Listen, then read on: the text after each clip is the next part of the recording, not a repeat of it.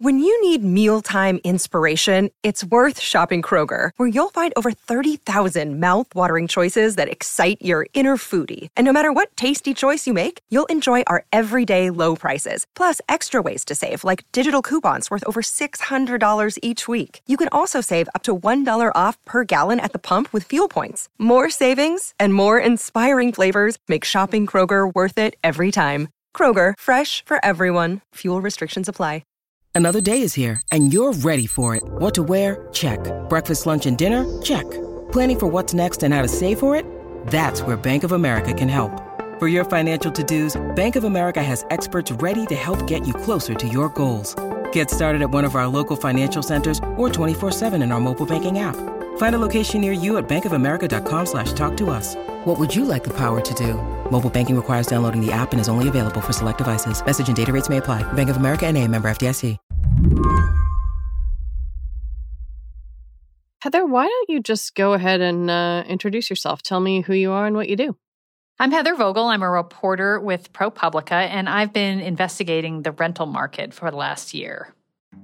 Heather owns a home now, one that she bought in 2019. But before that, she'd both rented and owned.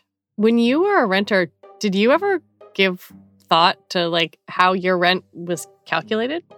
No, I never would have suspected that there was any type of sort of big data being used to come up with these prices. I always just assumed it was some leasing agent saying, I think we can, the market's pretty good. I think we can go up a little bit more or whatever. But this was a complete surprise to me.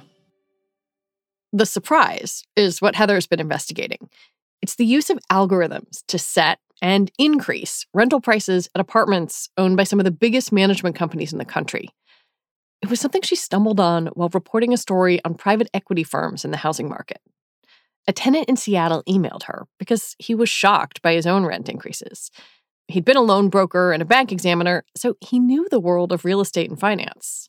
He, on his own, just started poking around in Seattle to find out, what was really going on and what was driving these huge rent increases that he was seeing. And he was also priced out of a home in the area, so he's just feeling very frustrated.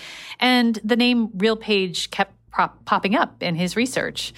And so he was the first person I heard it from was an email to me. And after that, I started poking around myself and found out that there was a lot more going on than I had ever imagined.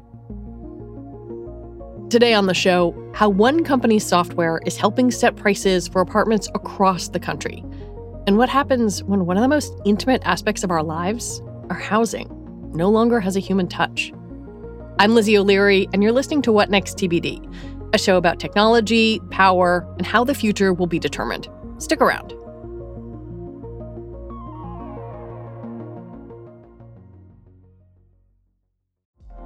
Apple Card is the perfect cashback rewards credit card. You earn up to 3% daily cash on every purchase every day. That's 3% on your favorite products at Apple, 2% on all other Apple Card with Apple Pay purchases, and 1% on anything you buy with your titanium Apple Card or virtual card number. Visit apple.co/card calculator to see how much you can earn. Apple Card issued by Goldman Sachs Bank, USA, Salt Lake City branch. Subject to credit approval. Terms apply. Before I read Heather's story, I hadn't given all that much thought to how management companies set rents. My personal experience involved haggling with landlords or being mystified by what seemed like inexplicable decisions from whoever owned the building I lived in. And before the rise of rent-setting software, Heather says setting or raising prices was largely a human effort. What people told me in the industry was that what they used to do, and maybe in some cases still sometimes do, is call around to competitors to find out how much they were charging. And in some instances, that can be problematic too. But it was a much more labor-intensive process, and they understood that they weren't always necessarily getting complete or accurate answers from their competitors if they didn't want to share the information. In the last decade, algorithms started playing a larger and larger role. RealPage, the company behind the proprietary rent-setting tool YieldStar, is the dominant player in the industry. YieldStar has been around since the mid-2000s, but RealPage truly expanded its reach 5 years ago after buying a rival price-setting company. RealPage offers a variety of real estate tech tools to its clients, but the rent-setting ones have been remarkably popular. And what it does is it considers a bunch of different data feeds, essentially. One is it's going to look at the apartment in question that's being priced. It's going to look at things like the floor plan and the number of bedrooms and things like that. And then it's going to look also at characteristics for the property, what the history is, perhaps, of prices that they've gotten there, maybe occupancy. And then the thing that sets it apart, perhaps, is that it has a way for aggregated, anonymized market data to be pulled in from the rent rolls from other landlords in the area. What former RealPage executives have told me is that it can look very granularly at what the prices are that people around this apartment are getting. And it will take that into consideration when deciding how to set the price for that apartment. Frankly, the use of the software isn't that surprising, given the influence that other price-setting algorithms have in our daily lives. It's more how granular it is. So many other industries have some version of this. You have, airfares and hotels and, Amazon. And we're all kind of getting used to the fact that when we're shopping, it's not just us looking at a product, that you've got this whole computer apparatus or data collecting and analyzing machine that's really looking over your shoulder when you're shopping. And so, knowing that you have things like apartments.com and you have ways for tenants to shop at whatever level that they're, able to afford, it would make sense that there would be some kind of equivalent price setting software. So I guess I wasn't 100% surprised to hear that existed, but some of the details about how it was working were, I guess, what kind of picked up my radar a little bit more. Heather says rent-setting software began to be popular in the late 2000s. By the middle of this decade, it was being used by some of the biggest property management companies in the country. That widespread use, especially for a product like RealPage's, also increased its influence. Because once you understand how it works, you understand why it matters. If you have a lot of companies signed on to it, not only are they consumers of the software in that they're using the pricing software, but they're also contributing their daily data. So the software is, as the supporters would say, is becoming more accurate. But you're also understanding that it's perhaps having more influence the more data it's able to pull in. The pitch to property owners is pretty straightforward. A testimonial on RealPage's website says using the software helps find the sweet spot between charging too little, with albeit high occupancy rates, and charging too much. But the company also credits its software with making money for its clients. YieldStar has definitely allowed us to focus more on our product and really tailor a quote to a person's needs without having to just immediately put a special on the front end and start talking about discounts right away. We're able to sell the whole product and then move into a custom tailored quote. The people who really like this are the sort of management company people, the executives perhaps, who are overseeing, who knows, 10,000, 20,000 apartments, and often the investors who are behind them, who were providing the money to buy the apartments and run them and perhaps flip them if it's a private equity type situation. So, it provides a certain standardization and efficiency, and you're not going to have a leasing agent who's swayed by their emotions to not raise rents too much.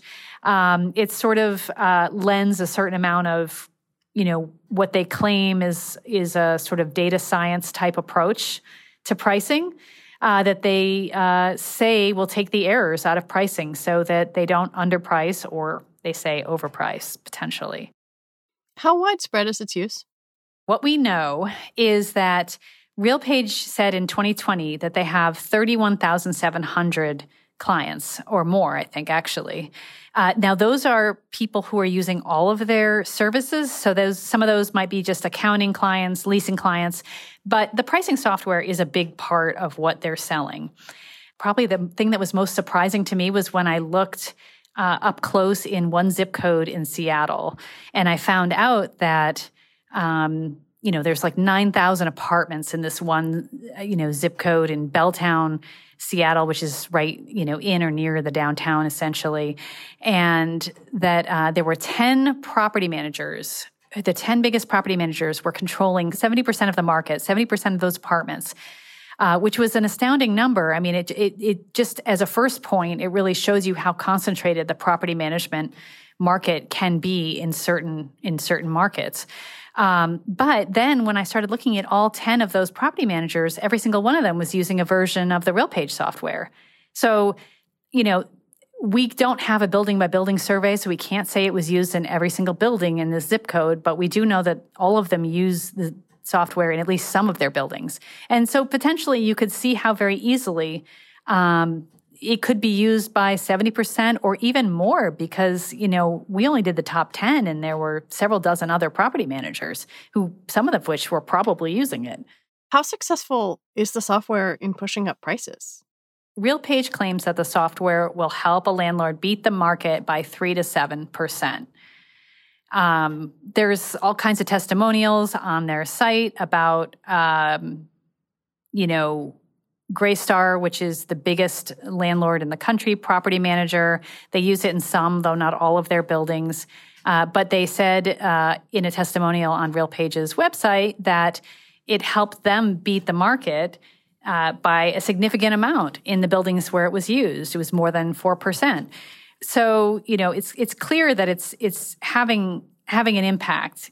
Trying to measure exactly how much is very difficult because it's very hard to sort of tease out and understand where would rents be. It's like a counterfactual. If this software wasn't being used, where would rents be? I was really struck in your reporting by how much companies and manager types said that using this software maybe sometimes push them into places where they wouldn't necessarily have gone, but the software suggested that they go.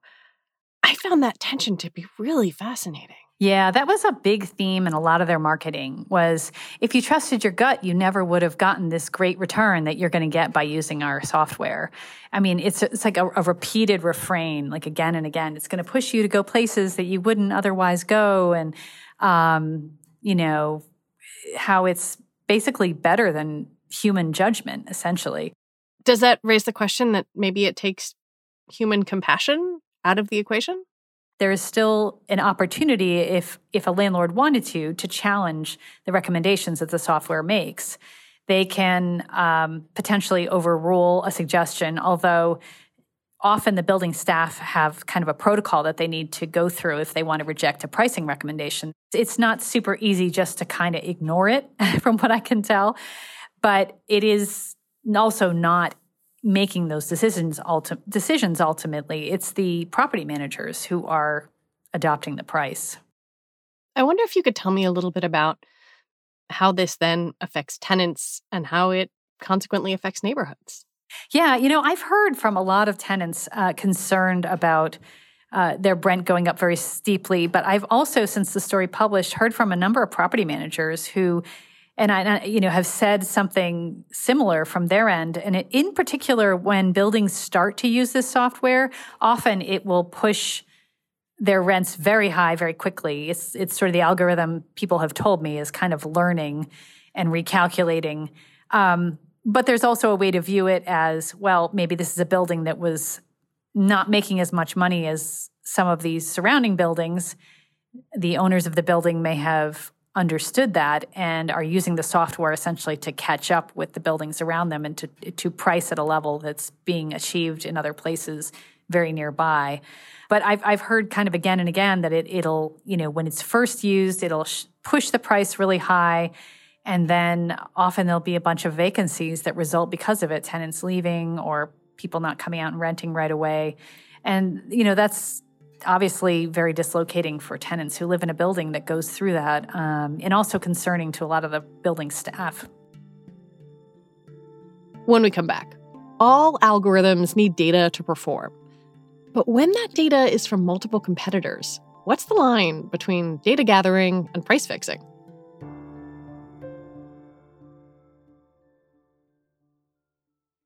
Hello, it is Ryan, and we could all use an extra bright spot in our day, couldn't we? Just to make up for things like sitting in traffic, doing the dishes, counting your steps, all the mundane stuff. That is why I'm such a big fan of Chumba Casino. Chumba Casino has all your favorite social casino-style games that you can play for free anytime, anywhere with daily bonuses. That should brighten your day a little.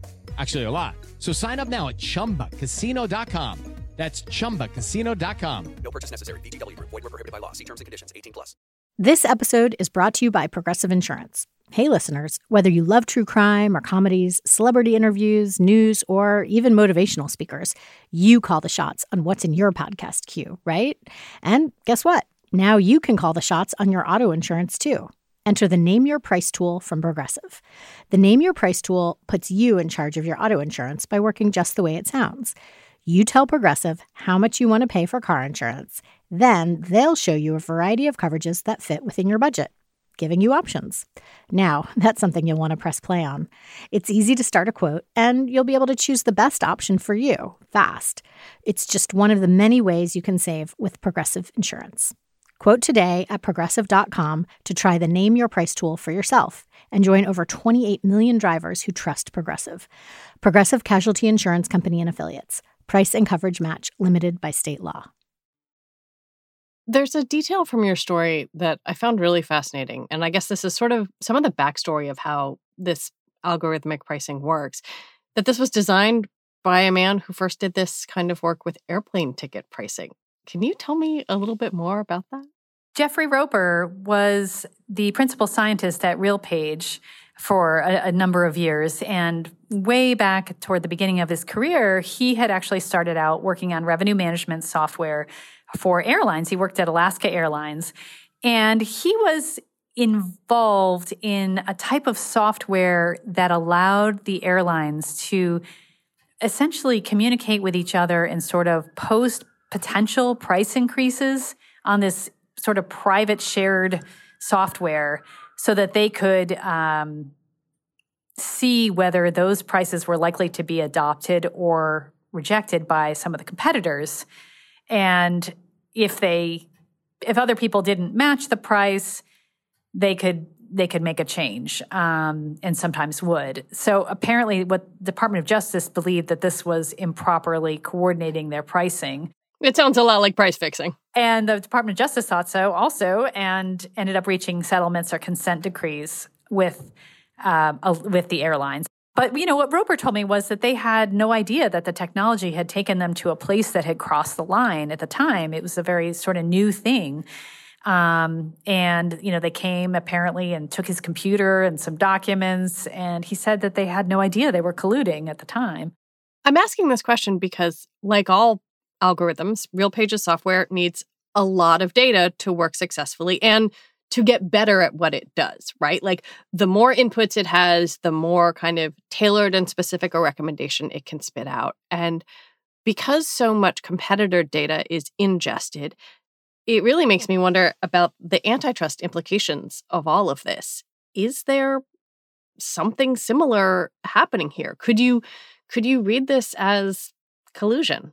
There are people who are asking questions about whether the software has crossed a line where it is, likely to draw scrutiny from antitrust enforcers who do not want to see competitors working together to set prices in any way. Now, actually, how that would play out in the law is a very, very complicated question, especially when you get an algorithm involved, because no longer do you have a bunch of guys sitting around in a smoke-filled room with cigars deciding what the prices should be, which would, form the traditional type of agreement that would be illegal and would be not easy. Right, that's a prosecutable case. Right. It's like you guys agreed together. You were in this room at this time with your cigars and you made this decision.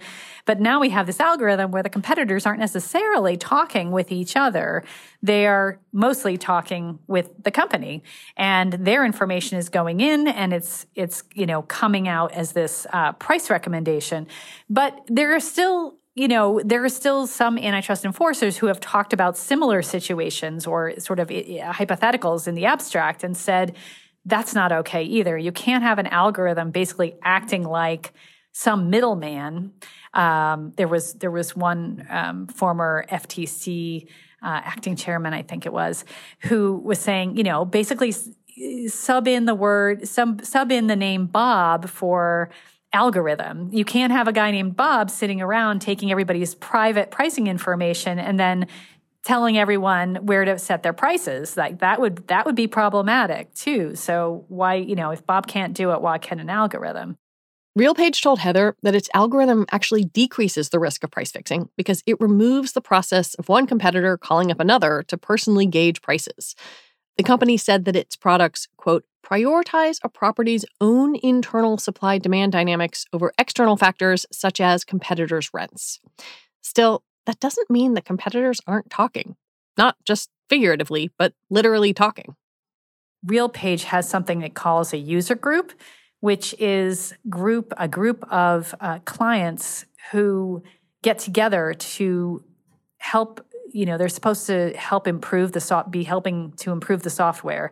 But one of the goals of the communication is for them to communicate more with each other, to help each other and then improve the software. That's sort of the stated purpose of these groups. And there's two subcommittees that deal with revenue management, would deal exactly with this topic. And they meet annually at the conference in invitation-only sessions. These private sessions, apparently, and they have quarterly conference calls. And so, this is something that an antitrust expert told me, potentially could raise a red flag for antitrust. Are there guardrails in place to raise fair housing and discrimination questions? Because it seems like all the algorithm cares about, right, is how much money you can get for an apartment, not who lives there. Well, that's really interesting because one of the justifications for using an algorithm versus having people making these decisions, the company will say, and people like Roper will say, that this actually is a cure for bias because the computer doesn't see, your race. They don't see your gender. They don't see whatever else that a human sees that could lead to some sort of bias. And so the company encourages people to adopt something it calls bottom line pricing, where you basically just take its recommendation and implement it and stick to your guns instead of negotiating with renters. It actually discourages negotiating with renters because it's, they say that can introduce all those types of biases that could be problematic from a fair housing standpoint. But of course, we know it's much more complicated. Right. Well, I was going to say, is there any data about who ends up in these apartments? And I haven't seen any, no. I mean, there is data. I know RealPage has data. Their data arm occasionally will come out with some information. They had a study over the summer that they were talking about. I think it was like 7 million lease transactions, new leases. And they had renter income data that was attached to those leases and, came out with some findings connected to that. So we know that they do have the data. Heather first learned about RealPage in her reporting on the private equity industry's growing ownership of rental housing. When apartments become basically spreadsheet entries, then increasing the rent on thousands of apartments in hundreds of buildings really starts to add up. I wonder if you could talk a little bit about the role that private equity plays here, like what's happening in the background. Well, I mean, I think those stories kind of connect in that this type of software, again, is a way for a large landlord who has perhaps thousands of units in different states, hundreds of buildings, if not thousands of buildings, to, introduce some standardization in a sense into their process for setting rent so they don't have to worry about getting the right person in the seat in every single building because you always have this software to fall back on, which is doing this data collection and, supposedly giving you a recommendation that is going to be putting you in a very favorable place in the market you're in. So I think that is something that's very attractive to private equity-backed firms that are very concerned about the value of their asset and trying to raise that value often fairly quickly in the matter of a few years if they're planning to sell again to get a payout essentially for their investors. They're not like a mom and pop who's looking at, hey, I'm going to have this apartment for the next 30 years. It's going to fund my retirement. It's going to be a steady stream of cash. I want good people who aren't going to destroy my building and I'm not going to, raise the rent too much if they turn out to be a good tenant or whatever. It's a different time horizon for private equity. It's often much shorter, and they often want to see a steeper increase in value more quickly. I was wondering if you have a sense of kind of how much rental property is controlled by these big landlords or big private equity-backed concerns, and how many of them use this kind of software. A lot of the biggest players are signed onto their software and have for years, and that's a statistic that they've bragged about before the company went private. They would talk about on earnings calls and things like that, SEC filings. In terms of private equity's role, my earlier story, what I found was, I think a decade ago they were around a third of the top 50 apartment owners in the country were backed by private equity, and more recently it's become more than half, about half, slightly over half. So there's been an expansion in the market of these private equity-backed landlords. I can really see the appeal, right? If you want to maximize your investment in a short amount of time, and if you're a firm that might be planning to sell in a few years, like YieldStar or RealPage's software feels tailor-made for a company that wants to do that, because you get to raise prices, you get to increase, the output of your investment. Yeah, that's right. And, I just want to point out, though, that RealPage is, while they've become very dominant in the market, they have not traditionally been the only software that was willing to do this. And they were doing things, from what people are telling me, a little differently than some of the other revenue management software that was not pulling in this, often private market data at a very granular level, very close to the property, and using that to inform the pricing. There was another type of software called LRO, or lease rent options, that had a slightly different approach, but also, essentially was looking to, optimize or maximize rents also. But, YieldStar ended up taking over a very large part of the market because they bought LRO in 2017, and the merger was scrutinized by the Department of Justice. It was given what's known as a second look, which means that there are some questions about the impact on competition, and there's at least a little bit more of a detailed look at whether this is a transaction that would, do harm in the market or not. But ultimately, it was allowed to go through. I'm still interested in kind of what happened there and how it came to be that essentially RealPage was allowed to buy their biggest competitor. The role of algorithmic pricing is incredibly relevant at a moment when rents in the U.S. have been repeatedly breaking records. Back in June, a report from Redfin showed that nationally listed rents rose 15% over the previous year, and the median listed rent for an available apartment crossed $2,000 a month for the first time. There are some signs things might be abating a little as the Federal Reserve tries to fight inflation. Realtor.com showed a small dip in prices in August, the first since November of last year, but rents across the country are still high. We are in a moment where housing prices, rental prices, are incredibly high. There is a lack of affordable housing in almost every major metro area in the country. And at the same time, a lot of people had this moment during the earlier parts of the pandemic where maybe they were getting a break on their rent. There was, the moratorium.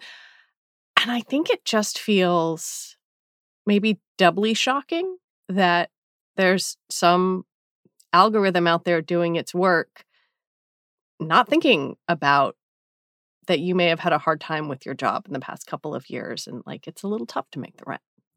Yeah, that's right. And you'll hear from supporters of the software that it will drop prices if there's a market downturn, if demand is falling off.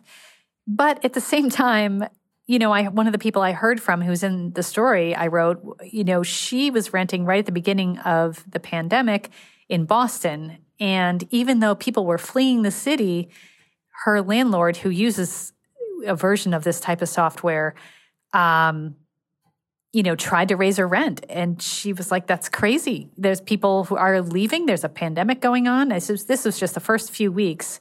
And the landlord was telling her that the market rate for her apartment was 6.5% higher than what she was paying. She found a way to work around it. She was able to move to another unit within the building, apparently.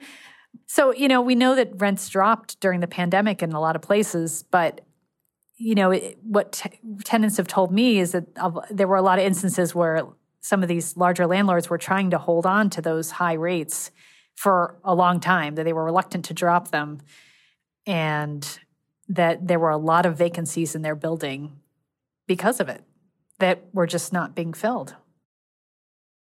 Why do you think this story has resonated the way that it has?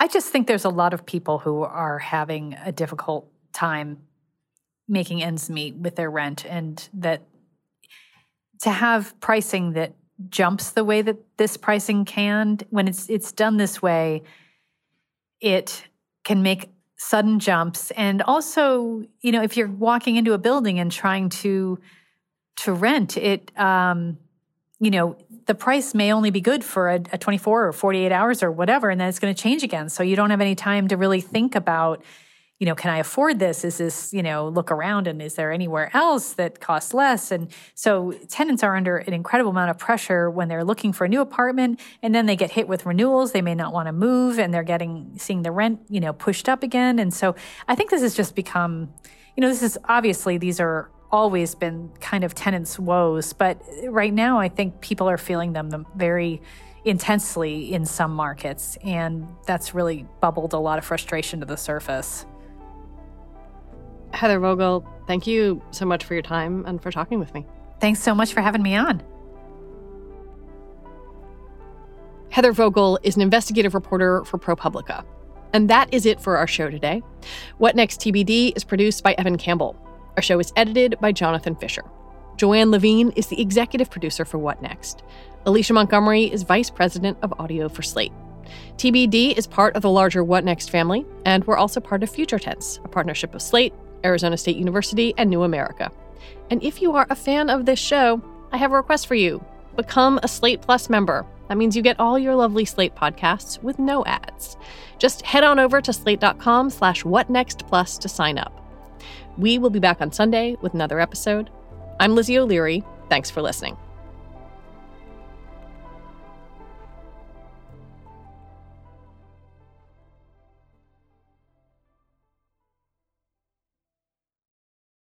For the ones who work hard to ensure their crew can always go the extra mile, and the ones who get in early so everyone can go home on time, there's Grainger, offering professional-grade supplies backed by product experts so you can quickly and easily find what you need.